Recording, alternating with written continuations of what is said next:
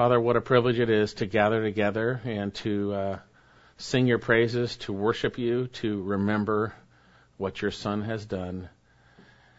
And Father, what a privilege we have to be in your word, and I pray that you would use it greatly, that you would use it as you desire to bring about Christ's likeness in us, so that you would be greatly pleased. I pray this in Jesus' name. Amen. Well, as each and every one of you know, and we all know, life can become difficult at times, and it doesn't take much to knock us off kilter. You know, we have the everyday pressures of life that are upon us. We have the realities of this sinful world bearing down on us. And we as believers recognize that we are in the good fight of faith. It's a battle every single day to trust Jesus. And the reality is, as we will see today, that endurance is what we need. We need endurance. We need to endure to the end.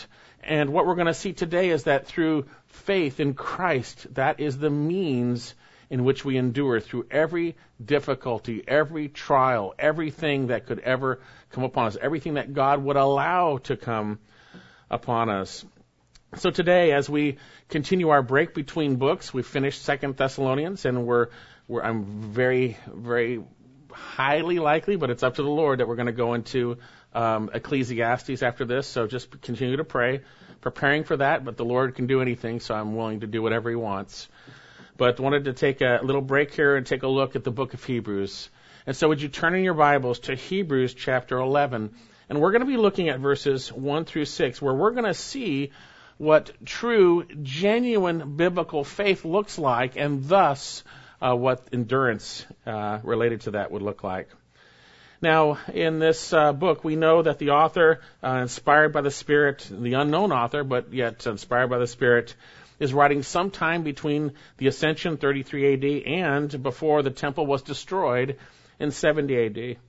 Now, we know he was writing exclusively to Hebrew believers who were suffering for their faith, and they had become immature, they were untaught, they had become dull of hearing, their eyes had left Jesus, and they were focused on their difficulties, and they were in need of encouragement. They were in need of encouragement. They were tired and weary, on the verge even of compromise, in order to relieve the persecution. They were, as we see and will see, they were in need, as in chapter 10, verse 36, they were in need of endurance.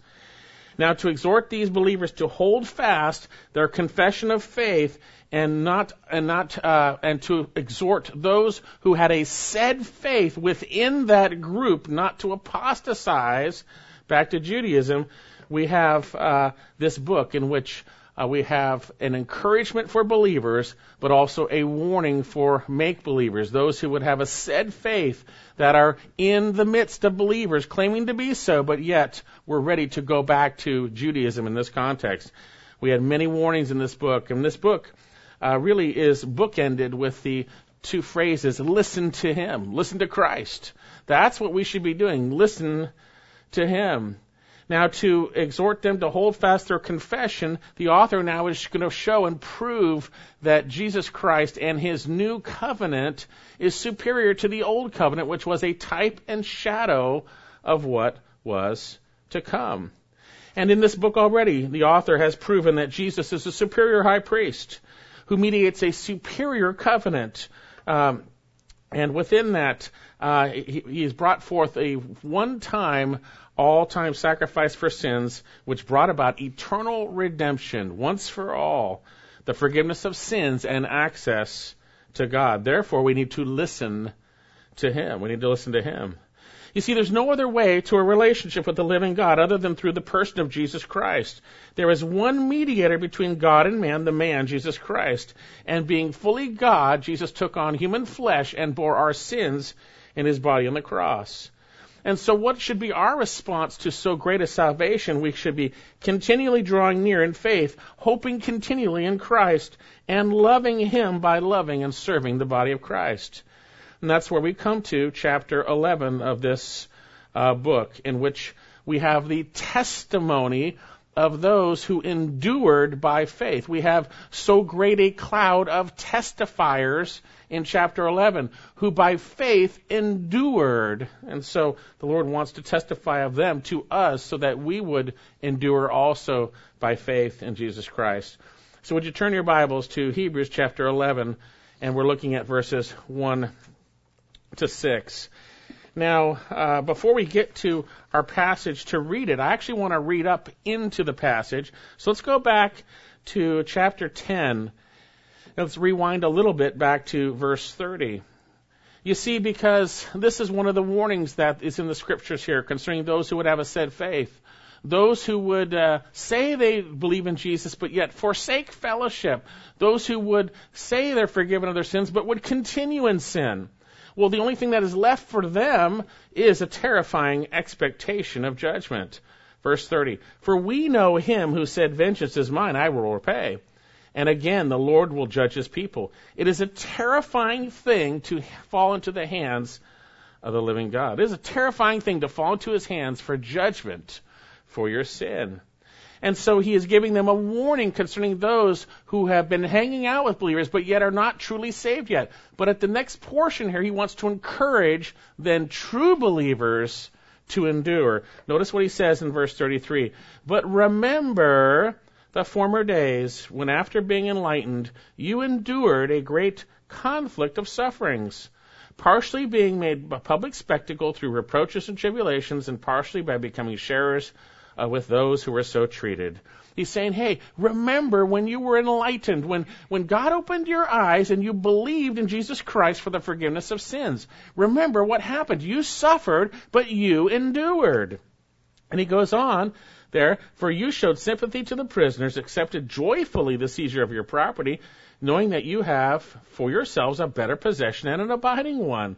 Therefore, in light of what you knew when you first came to faith and how you trusted in Christ and you endured, therefore, he says, do not throw away your confidence, which has great reward, for you have need of endurance. You see, we come to faith and we trust him and we're excited about Christ and we suffer through things and we do fine. But then time goes on and the suffering continues or whatever it might be, and it becomes difficult, and we are in need of endurance. He says here, for you are in need of endurance, so that when you have done the will of God, you may receive what is promised. For yet in a very, very little while, he who is coming will come and will not delay. But my righteous one shall live by faith. And if he shrinks back, my soul has no pleasure in him. Saying, hey, if he's one of those apostatizers, my soul has no pleasure in him. But we are not of those who shrink back to destruction, but of those who have faith to the persevering of the soul. You are not of that group that is being warned about throughout this. You are those who are going to persevere because of faith. And then he goes to now to explain what genuine faith looks like. Look at verse 1 of chapter 11. Here's our passage. Now faith is the assurance of things hoped for, the conviction of things not seen. Tremendous definition. For by it men of old gained approval, or literally were testified of. By faith we understand that the worlds were prepared by the word of God, so that what is seen is not made out of things which are visible. By faith Abel offered to God a better sacrifice than Cain, through which he obtained the testimony that he was righteous. God testifying about his gifts through faith. Though he is dead, he still speaks. By faith Enoch was taken up so that he should not see death, and he was not found because God took him up. For he obtained the testimony or the witness that before being taken up, he was pleasing to God. And without faith it is impossible to please him. For he who comes to God must believe that he is, and that he is the rewarder of those who seek him.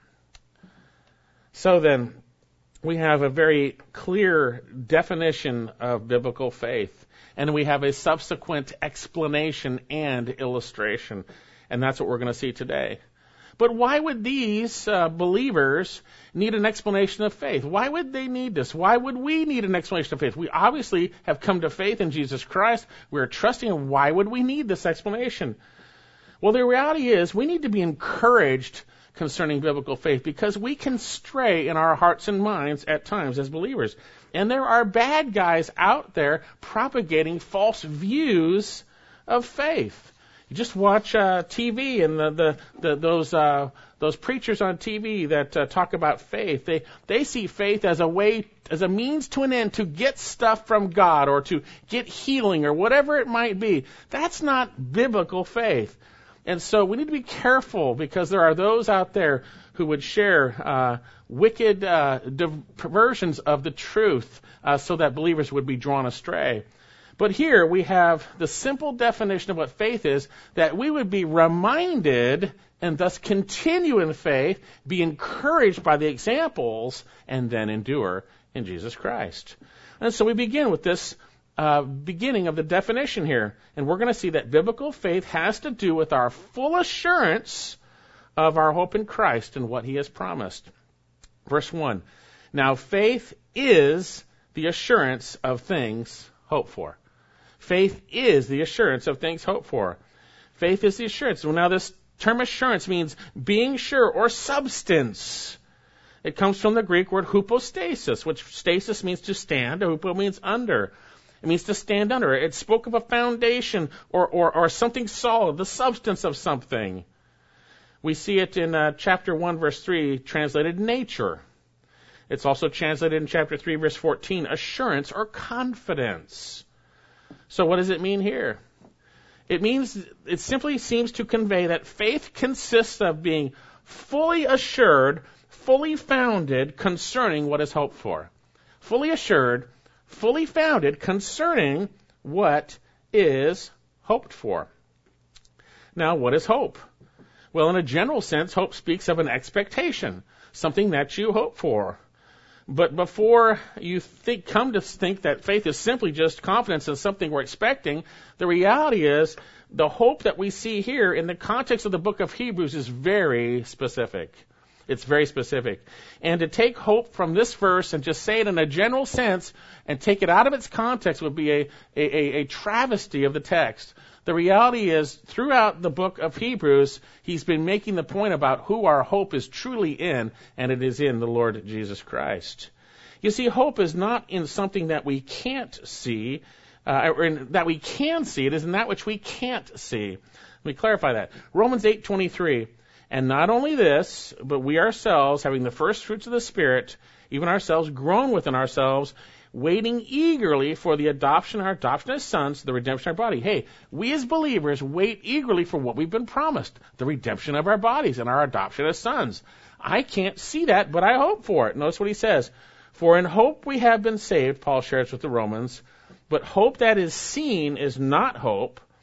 For why does one also hope for what he sees? But if we hope for what we do not see with perseverance, we eagerly await it. The reality is, we recognize that faith is the substance or the assurance of things hoped for. And all throughout, as I mentioned, the book of Hebrews, this hope is intricately linked to the person of Jesus Christ. You can't separate it. Hebrews chapter 3, verse 6, we find the boast of our hope is Jesus Christ. The boast of our hope, our apostle and high priest. Chapter 6, verse 1, the assurance of our salvation in Christ and hope are tied together. They're tied together. Chapter 6, verses 18 to 20, we see that hope is fixed and anchored upon the completed work of Jesus Christ. Our hope is anchored on what Christ has done for us. Chapter 7, verse 9, the bringing of a better hope is spoken of in the context of the new covenant being inaugurated through the sacrificial death of Jesus Christ. The believer's hope is fully founded in the person of Christ and his work that he has done on our behalf. The finished work which assures our eternal future, our future glory with no sin and with him forever. So then, not only in the book of Hebrews do we see this, but all throughout many other scriptures, that our hope is connected to the living God. In Psalm 43, verses 5 and 11, we hope in God. That's where our hope is in. Our hope is in God. In Acts chapter 24, verse 15, Paul made it clear that he was on trial, that he was one who hoped in God.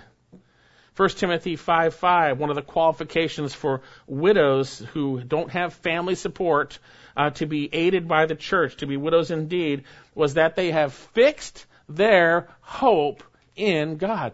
Their hope, their expectation is in God.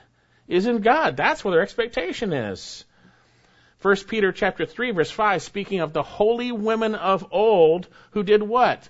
They hoped in God. You see, if you are a godly woman or a godly man, your hope is going to be in God. Not in just simply the resolution of situations, but hope in the person of the living God. We see in 1 Timothy 4:10 that we labor and strive because we have fixed our hope on the living God, who is the Savior of all men, especially of believers, 1 Timothy 4:10. You see, God is our hope, and Christ Jesus is God in human flesh. We are to be and are looking for the blessed hope, Titus chapter 2, verse 13, and appearing of the great glory of our God and Savior, Jesus Christ, who gave himself for us. Jesus Christ is our hope. The Thessalonians, which we've gone through, who truly believed, had a steadfastness of hope in our Lord Jesus Christ. You know, it's amazing at times. I talk to people who are going through difficulties, and it's as if there is zero hope in Jesus. It's only hope that their circumstances will be resolved, and of course, they're not being resolved, so they're totally broken apart, rather than having a hope in Jesus Christ, a hope in Him. And that hope, as we will see, will never fail. Will never fail. Christ Jesus is our hope, 1 Timothy 1:1. The Apostle Paul shares to the Romans in Romans 15, it is Christ who is our hope. Now, this hope is not just simply for Christ for this life. Some people have taken that, yeah, Jesus is my hope, but He's my hope for everything now. Well, if Jesus is for this life only, we are of all men to be pitied. The reality is we hope in Christ and what He has done and what He has promised for us for all eternity. We hope in God. We hope in Christ Jesus. We hope for what He has promised. We have an eternal hope, the consummation of our salvation. You see, because of what Jesus has done, His death on the cross, His resurrection, we are assured of eternal life. We are assured of our future resurrection from the dead and glorification. We are assured of that. Is this not what Peter said in 1 Peter chapter 1, verse 3? Blessed be the God and Father of our Lord Jesus Christ, who according to His great mercy has caused us to be born again to a living hope. Born again to a living hope through the resurrection of Jesus Christ from the dead. Wonderful reality. Wonderful reality. We know from the book of Romans that in Christ the Gentiles shall hope. That former promise of what would happen for us who now hope in the Lord Jesus Christ. 1 Peter 1:13, therefore gird your minds for action, keep sober in spirit, fix your hope completely on the grace to be brought to you at the revelation of Christ Jesus, or Jesus Christ. Fix your hope on what Jesus is going to do when He comes, what He has promised for you. We have in Colossians chapter 1, verse 27, Christ in you, what? The hope of glory. Christ in you, the hope of glory. 1 John chapter 3, verse 2, beloved, now we are children of God, has not appeared yet what we shall be. We know that when He appears, we shall be like Him, but we shall see Him just as He is, because we shall see Him just as He is. And everyone who has this hope fixed on Him purifies himself. The reality is, apart from Christ and what He has done, there is no true hope. We know the Gentiles, Ephesians chapter 2, apart from Christ, having no hope and without God in the world. Apart from Christ, we have no hope at all. So back in our passage, faith is the assurance, the confidence, this absolute certainty of things hoped for. There is a certainty that what Christ has said He will do, He will do. There's a certainty in the person and nature of Jesus Christ, our hope. There is an absolute confidence. That's what faith is. If you don't have that, it's not genuine faith. It's not genuine faith. There is a certainty, an assurance of these things that are hoped for. We hope in Christ, and we hope in what is promised. And again, there are so many false teachers out there laying a false hope based on your desires, not based on Christ. And those hopes are always dashed because that's not a genuine hope. It is a false hope. We hope in the Lord Jesus Christ, and faith is the assurance of things hoped for. Is your hope fixed in Christ? Is your hope fixed on Him? It needs to be. You see, we can be pulled away in our difficulties. Our eyes can be pulled off of Christ. Later on, there's going to be the exhortation to consider Jesus, to fix your eyes on Jesus. Fix your eyes on Jesus, the author and perfecter of faith.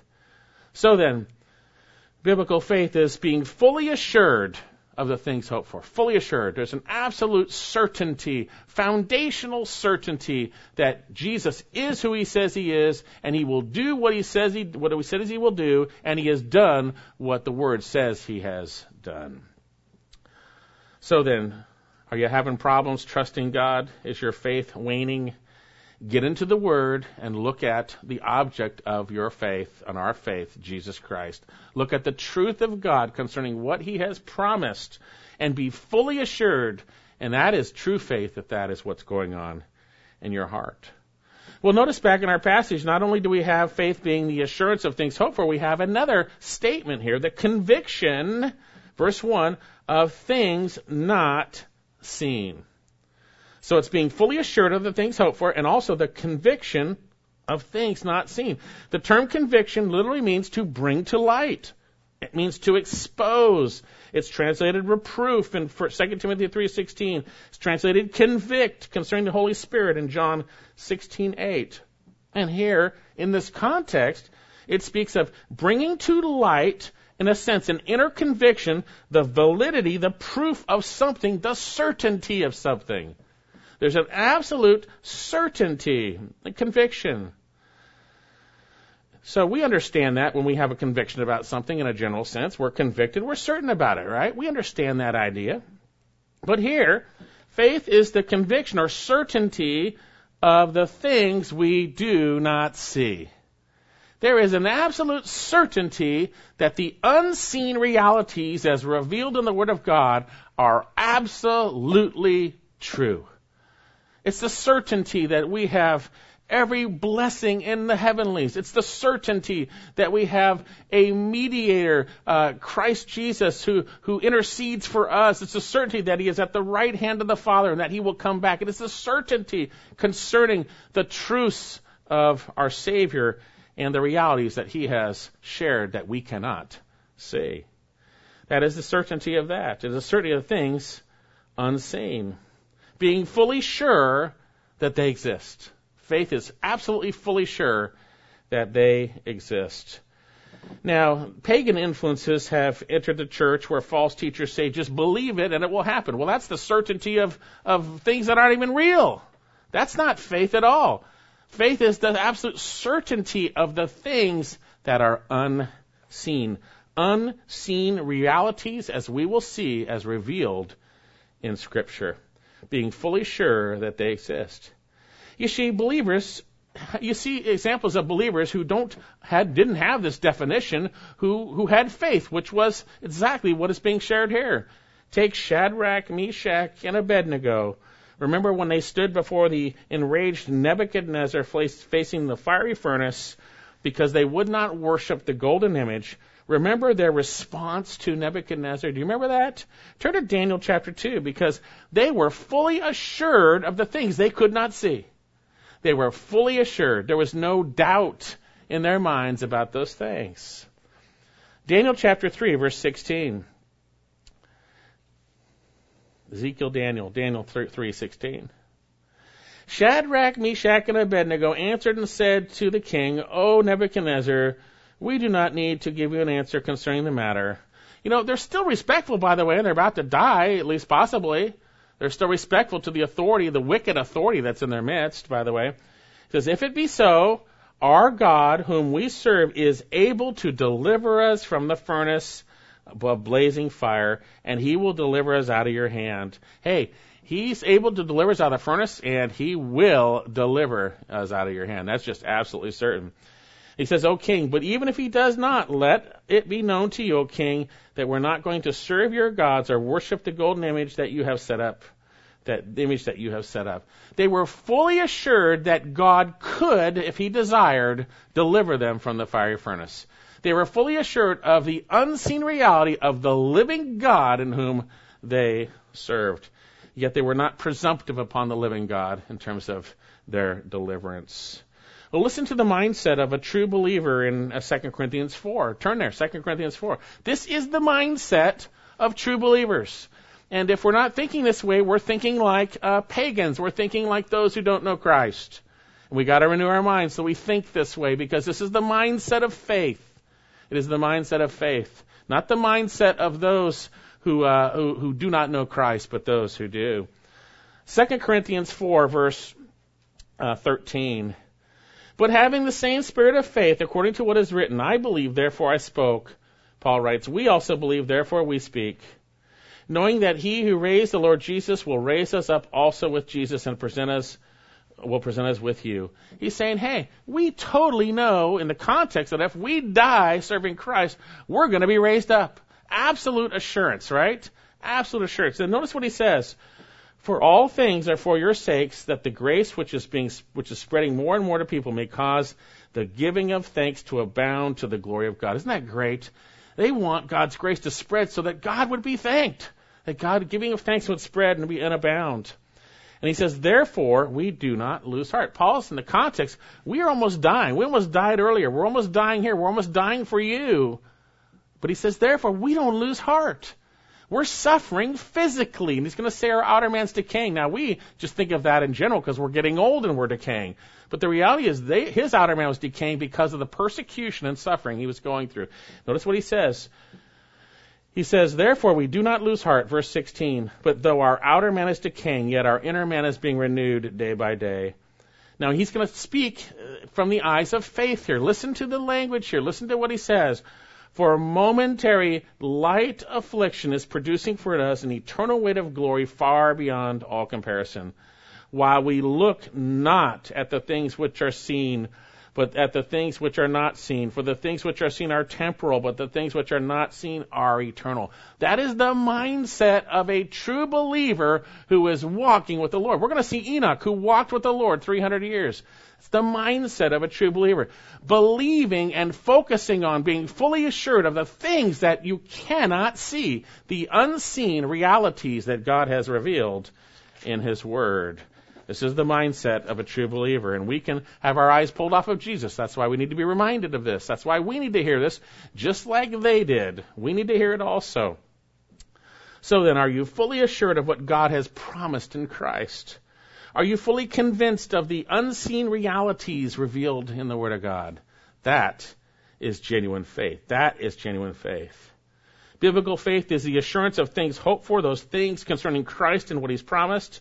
It is the certainty of those things unseen, of the things unseen that God has revealed in His Word. And beyond that, there's no room for anything else being called faith, is there? This is what He says faith is. This is what it is. This is the definition. Don't be taken captive by your emotions or by the emotional or by false teachers. Faith is the assurance of things hoped for and the certainty of things unseen. That is biblical faith. So let me ask you this. Are you fully assured of what God has promised in Christ? Are you convinced completely, convicted, convinced of the unseen realities concerning Christ and the Word? That is true faith. So how can we endure such difficulties for following Jesus? How can we endure it? Well, as these Hebrews needed to, we also need to understand what true biblical faith is. But besides that, we also need to understand that biblical faith is not simply what we just read based on any type of information. It is based on the Word of God. It is based on the Word of God. Look here at our passage again. Now, faith is the assurance of things hoped for and the conviction of things not seen. Verse 2, but then the word for, which explains. If I start out and I say for, I went to the store. You go, well, what do you mean? I'm going to explain something. I'm explaining. There has to be something behind it. So here we have the definition of faith, and then we have an explanation here, an explanation. For by it, that's faith, by the way, the men of old gained approval. By faith, we understand that the worlds were prepared by the word of God, so that what was seen was not made out of things which are visible. So here, by way of explanation and illustration, he expands on this definition of faith. He says, for by it, that's faith, men of old, that's the old saints of the old days, as we'll see, gained approval. Gained approval. So what does he mean by this idea of gained approval? The term comes from the word, which means basically to have bore witness of, or someone bearing witness of them. The tenses here speak of gaining approval or being testified of. So let's say someone testifies of someone. Hey, that guy is a good guy. He did this. There is something. He gained approval by that testimony. Do you see what I'm saying? And so here we have the men of old gained approval, or were testified of, or bore witness of. Now, this whole chapter is all about that. This whole chapter is about that. Chapter 12 says, since we have so great a cloud of those who had gained approval, testifiers, same word. It's all about that. It is a testimony within these portions. That's what chapter 11 is. The testimony of those who by faith endured. Now, what's interesting is we have this portion by men of old, they gained approval. Then we have so great a cloud of witnesses, testifiers. And in between, we have those testimonies. But there are only two that have this word gained approval in them also. And we'll see them today. It is Abel and Enoch. And then it goes into examples. And I believe that's going to help us see that Abel and Enoch are examples of how we come to faith in Jesus Christ and how we walk by faith. And they were both testified of. So here, by faith, men were testified of. They had gained approval. New King James says they had obtained a good testimony. By faith, they obtained a good testimony. And so then we have these men of old who gave a good testimony, and God bears witness. The testimony is here in chapter 11. He bears witness of them. So-and-so did this by faith, this by faith, this by faith. It is God's testimony of approval by their actions of faith, as we will see, and thus their endurance, these men of old. And so then we have these Old Covenant, Old Testament saints who by faith believed what God said and endured. Even in the midst of hardship, even in the midst of great hardship. Later on, you'll see sawn in two, things like that. Great, none of us have been sawn in two yet. Great hardship, very much difficulty, and they endured. So God testifies of them, and from this we gain an understanding of what genuine faith is.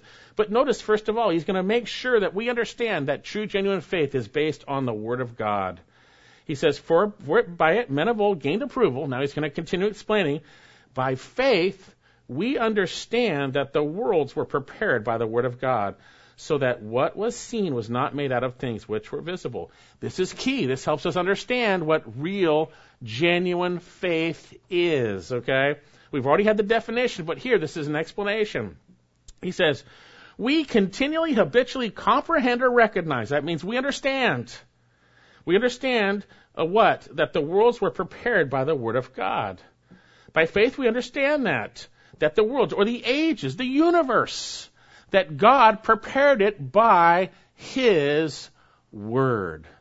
We understand the reality of this. They were prepared, katartizo, fully equipped. The universe was made, equipped. It was brought forth, done deal, and it's with us today. We understand that the worlds were prepared by the Word of God. You see, in the beginning, God created the heavens and the earth. He literally spoke into existence the heavens and the earth. He created it by His Word. And we find that in the truth of Scripture. God said, let there be, and there was. Let there be, and there was. By faith, we understand that the worlds were prepared by the Word of God. And then look at the second half. We have a further explanation. So that what is seen was not made out of things which are visible.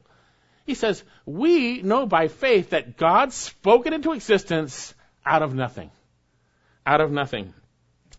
You see, in the beginning, Genesis 1:1, God created the heavens and the earth. The word create, bara, there, speaks of out of nothing, ex nihilo, out of nothing, God created the heavens and the earth. Out of nothing, he created the heavens and the earth. And the point is, by faith, we understand continually, habitually, that God spoke into existence the world out of nothing. He's giving an example because the only place we gain the knowledge of these specific facts about creation are in the Word of God. In Genesis alone do we see that God spoke it into existence. In God's Word do we see He spoke it into existence out of nothing. You can't find that anywhere else. You see, I don't need faith to know that God created the heavens and the earth. You go, wait a second. I don't need faith to know that because the scriptures are clear. The heavens are declaring the glory of God. Day to day they pour forth speech. Romans chapter 1, we see that those who suppress the truth and unrighteousness about a divine creator who has created everything, right?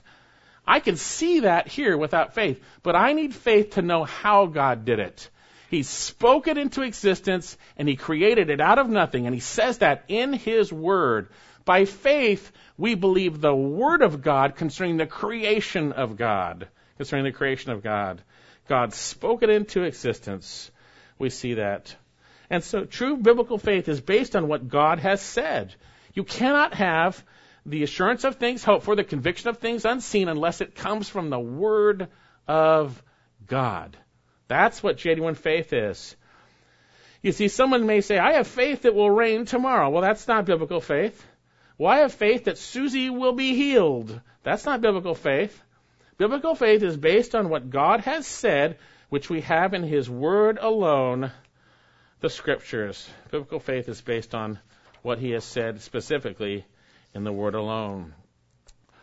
Romans chapter 15, verse 4, for whatever was written in earlier times was written for our instruction, that through perseverance and encouragement of the Scriptures we might have hope. Conviction of things hoped for. You see, if you desire true faith, true biblical faith, then you need to get in the Word of God. Because faith comes forth through the Word of God. Turn to Romans chapter 10. We had this read for us earlier. Faith comes, you say, I don't have enough faith. Help me my faith. Yes, pray that. Wonderful prayer. But get into the Word of God. So many times people pray for something that's absolutely right, but they don't do what God has revealed is how that comes about. Romans chapter 10, verse 8. But what does it say? The word is near you and in your mouth and in your heart. That's the word of faith which we're preaching. He's talking about a quote from the book of Deuteronomy. Hey, it's not too far. Faith in Jesus is not having to obey this stuff. It's to obey the command to turn and repent. It says that's what we're preaching here, that if you confess with your mouth that Jesus is Lord and believe in your heart that God raised Him from the dead, you shall be saved. For with the heart man believes, resulting in righteousness, and with the mouth he confesses, resulting in salvation. Romans 10, now verse 11. For the Scripture says, whoever believes in Him will not be disappointed. Amen. For there is no distinction between Jew and Greek, for the same Lord is Lord of all, abounding in riches for all who call upon Him. For whoever will call upon the name of the Lord will be saved. Well, how then shall they call upon Him in whom they've not believed? How shall they believe in whom they've not heard? How shall they hear without a preacher? How shall they preach unless He is sent? Just as it is written, how beautiful are the feet of those who bring glad tidings of good things. However, they, speaking of the Jews, did not all heed glad tidings. For Isaiah says, Lord, who has believed our report? So, faith comes from hearing, and hearing by the word of Christ. If faith is the assurance of things hoped for, and it is, the conviction of things unseen, and it is, those things that we hope for and those things that we don't see are revealed in the Word of God. For by faith we know that God created this whole entire universe by His Word out of nothing. And there's no other way to know that apart from the Word of God, which declares that absolutely with certainty. So then, we see faith is the assurance of things hoped for, the conviction of things unseen, and it is in the context of God's Word that we have faith. If you are waning in your faith, get in the Word of God, confess sin, get in the Word of God, and allow Him to refresh your heart, to renew your faith, to help you trust Him more and more and more. Get in the Word of God. Now, at this point, our author goes to share an illustration that it is by faith that we completely relate to God. We relate to God in our salvation by faith, and we walk by faith day in and day out. That's how we relate. This is the complete way that you walk with the Lord. We walk by faith. People say, I have faith in Jesus. Well, what does that mean? In the context of what we're seeing here, it is the full assurance of those things hoped for, the conviction of things unseen that are in the Word of God. And now we see how one comes to faith and how one begins in that, and then how we continue in that. Two examples, which I said are unique for Hebrews chapter 11, because both of them speak of having gained approval, those two terms. And the rest don't say that. These are two examples, I believe, which summarize this whole process of having gained approval. Look at verse 4. By faith, Abel offered to God a better sacrifice than Cain, through which he obtained the testimony. There you go. That's that word. Same thing. He was testified of. He gained approval. Same word. That he was righteous. God bearing witness, testifying, same word, about his gifts. And through faith, though he is dead, he still speaks. By faith, Enoch was taken up that he should not see death, and he was not found because God took him up. For he obtained the witness or testimony, same word, that before his being taken up, he was pleasing to God. These are great, wonderful examples. So I believe we have two examples that encapsulate the believer's relationship by faith to God. And here again, we see that God bears witness. He testifies of both of these men here.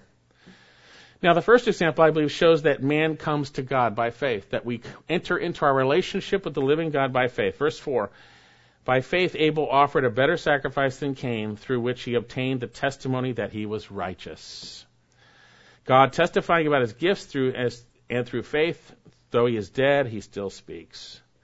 In Genesis chapter 4, we have the record of the first two sons of Adam and Eve, Cain and Abel. And it is an account in which we see both of them brought offerings to the Lord. Turn to Genesis chapter 4. Genesis chapter 4.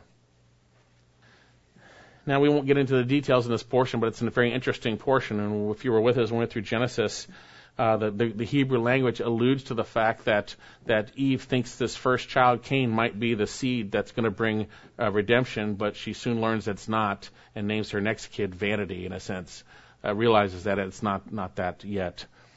Now, the man had relations with his wife Eve, and she conceived and gave birth to Cain, and she said, I have gotten a man-child with the help of the Lord. That's the portion I was talking about in the Hebrew. It's quite intense. You can look at it in the messages I preached on that. And again, she gave birth to his brother Abel. And Abel was a keeper of flocks, but Cain was a tiller of the ground. So it came about in the course of time that Cain brought an offering to the Lord of the fruit of the ground. And Abel on his part brought of the firstlings of his flock and the fat portions. And the Lord had regard for Abel and his offering, but for Cain and his offering he had no regard. So Genesis reveals that the Lord had regard for Abel and his offering, but not for Cain. And so if we had Genesis alone, we might speculate that it was simply what was offered that was the reason why that God had regard for Abel's and not for Cain's. But that's not the full story. We have more information, as we see here in our passage. We have more information. And the information that we have is that Abel's offering was offered by what? By faith.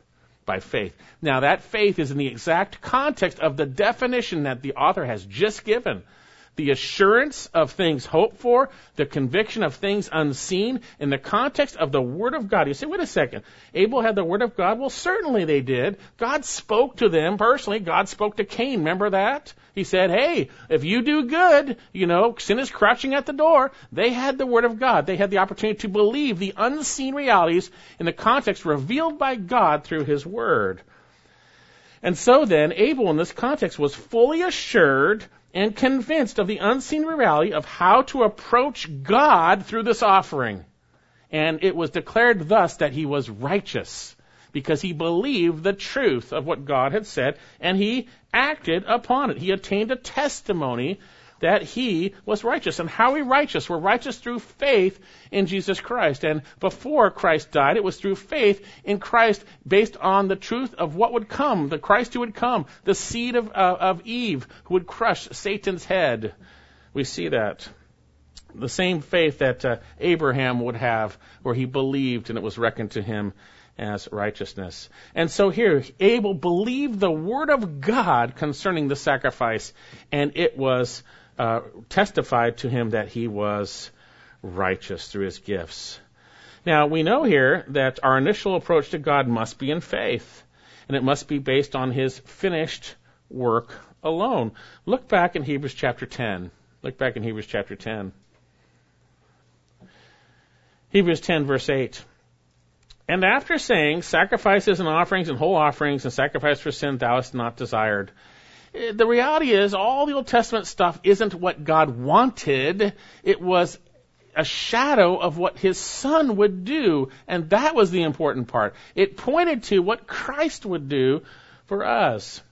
And so he says here, thou hast not taken pleasure in which are offered according to the law. Then he said, behold, this is an amazing passage. It's a conversation between the Son and the Father before the incarnation. Then he said, behold, I have come to do thy will. He takes away the first in order to establish the second. That's the first covenant to the second. By this will, we have been sanctified through the offering of the body of Jesus Christ once for all. Every priest stands daily ministering and offering time after time the same sacrifices which can never take away sins. But he, having offered one sacrifice for sins for all time, sat down at the right hand of God, waiting for that time onward where his enemies be made a footstool for his feet. For by one offering he has perfected for all time those who are sanctified. So then, we have God's testimony of Abel that he offered his offering by faith, and he was thus testified as righteous. You see, that is how we come to Jesus Christ. We come to God by believing in the Lord Jesus Christ, and we are thus declared righteous. We are given the righteousness of Christ. We enter into our relationship with the living God by faith. And it's the same definition of faith we see here, the assurance of things hoped for and the conviction of things unseen.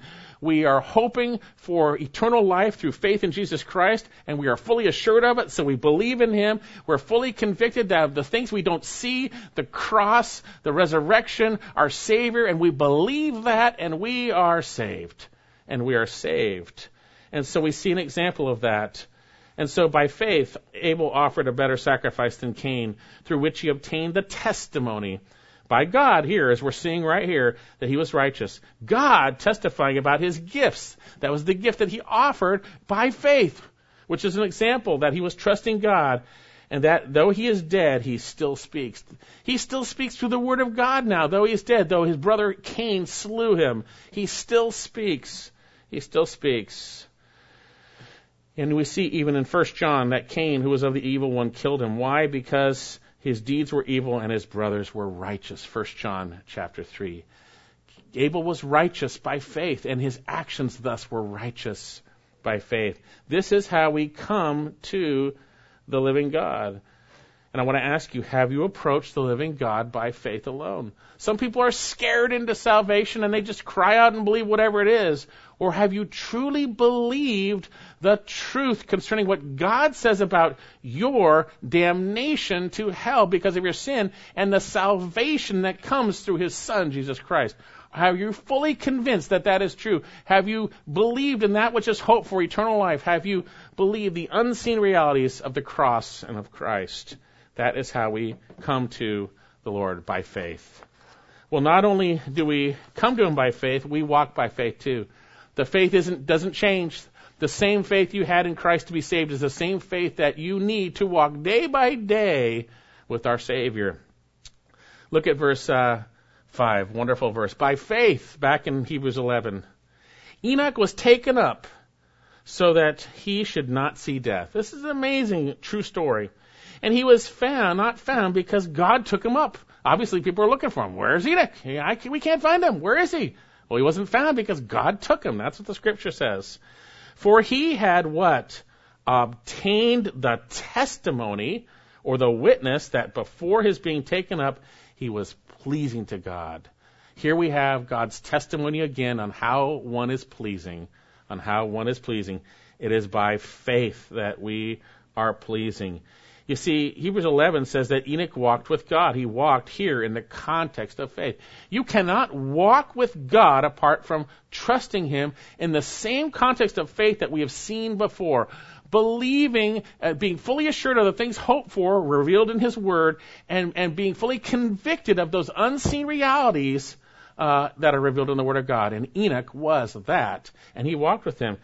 You know, Enoch had his son, I think it's Methuselah, he had, and the son at 65 years old. And it says he walked with God for 300 years. Let's take a look at Genesis chapter 5. Genesis chapter 5, verse 21. Now, interesting, kind of note as I was studying for this, Methuselah died the year of the flood. Very interesting. So he was around, basically, when Noah was preaching. And we have Enoch basically was around for a little while during some of that time, we'll see. And we'll see in the book of Jude that Enoch was the prophet, that he shared about God's coming judgment. No doubt about that. And so, Genesis chapter 5. And Enoch lived 65 years and became the father of Methuselah. Then Enoch walked with God. There we go. That's when his walk started, when he became the father of Methuselah. That 300 years after he became the father of Methuselah, and he had other sons and daughters. So all the days of Enoch were 365 years, and Enoch walked with God, and he was not, for God took him. Tremendous, tremendous. The reality is he walked with God, and as we see in our passage, he walked with God by faith. He walked with God by faith. We see here that Enoch, by faith, Enoch was taken up. He walked with God. He believed in what was hoped. He was assured of what was hoped for from the Word of God, and he believed in the unseen realities, and that was his walk with God. And if you're walking with God, that's what it looks like for you too. You are fully assured of what you hope for in Christ, and you are believing in that which is not seen, which is revealed in the Word of God. That is the walk of faith. That's how we walk by faith with Jesus. And Enoch was taken. You know, some say it's a picture of the church being taken. I hope so. I don't see the church fully walking with God very much right now, but the reality is God is going to come for His bride. He's going to take her. We know that, and we pray for that. Come, Lord Jesus. But here, Enoch, being a person, walked with God 300 years, and he obtained a testimony that he was what? Pleasing. That he was pleasing. You see, what we're going to see is it's impossible to please God apart from faith. If you are not assured of what is hoped for, if you are not fully convinced of what is unseen, those truths in the Word of God concerning Christ, concerning what He's promised, then you're not pleasing to God. And there's all the application. We're so much of God's Word, right? There's so much. And so notice how man relates to God. We have a summary in our passage. Verse 6. And without faith it is impossible to please Him. For he who comes to God must believe that He is, and that He is the rewarder of those who seek Him. Now, we're totally out of time, so I'm going to have to rush through this portion, so I'm not going to hit it as deeply as I'd like to, but let's just finish up here in this wonderful statement here. Biblical faith, it's impossible to please God apart from biblical faith. It's impossible to please Him apart from being fully assured of what's hoped for concerning Christ and His Word. It's impossible to please Him apart from being fully convicted, confident of the unseen realities that God has revealed in His Word concerning Christ. Apart from genuine faith, it is impossible to please God. You might remember what God said in Matthew 3:7 at the baptism of Jesus. Behold, a voice came out of heaven saying, "This is my beloved Son, whom I'm well pleased." You see, when we trust in Jesus, God is well pleased because He's well pleased in Jesus. When we abide in Christ and we, by faith, trust in Him, God is well pleased. It is impossible to please God apart from faith, and the faith that we have seen here, God describing in Scripture. Faith that is assured, faith that is convinced of the unseen realities that are revealed in the Word of God. So it's impossible to please Him. You want to please God? If you're not trusting Him, forget it. If you're coming here and you're serving Him and you're not trusting Him for the entire time, now parts we fail. If you're not trusting Him, you're not pleasing God when you're not trusting Him. It's impossible for me to please God in preaching unless I am trusting Him completely. It's impossible to please Him in your marriage unless you are trusting Him completely. It's impossible to please Him at work unless you are trusting Him completely. It's impossible to please Him in your relationships unless you're trusting Him completely. And then he goes to give an explanation of that. He says, for he who comes to God must believe that he is. You got to believe he is. He's the I am. He's the great I am. He's God. You got to believe he is. First thing, you got to believe he is. That he is. In the beginning was the Word, and the Word was with God, and the Word was God. We have the great I am, and the Word became flesh and dwelt among us. You must believe that he is continually, habitually is. And then notice he says, and that he is the one who rewards those who draw near. God is a holy, righteous, good God who rewards those. There's an amazing statement here in the context of faith, who rewards those who draw near. You see, if you walk by faith, there is a reward. You see, if you trust him, there is reward. God has promised that throughout Scripture. You know, and I often marvel at how parents can discipline kids but never have rewards for their kids. Be like God. God rewards for when you do what's right, and he disciplines for when you don't. Just a little side note there, by the way. But here, you must believe that he rewards. You see, Moses endured suffering rather than the passing pleasures of sin because he was looking for the reward. Hebrews chapter 11, verse 24. Let me read that. Hebrews 11, 24. He says here, by faith Moses, when he had grown up, refused to be called the son of Pharaoh's daughter, choosing rather to endure ill treatment with the people of God than to enjoy the passing pleasures of sin, considering the reproach of Christ greater riches than the treasures of Egypt, for he was looking for the reward. You know, if this life is all it is for you, you're in trouble.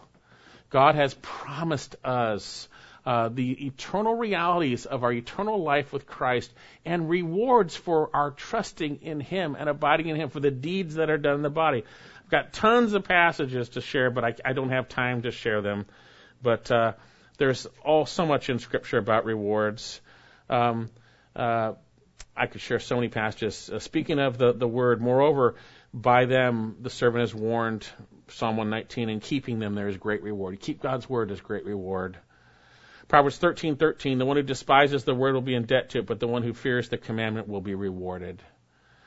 Proverbs 11:18, the wicked earns deceptive wages, but he who sows where righteousness gains a true reward. Throughout Scripture, we see that when Christ comes, his reward is with him.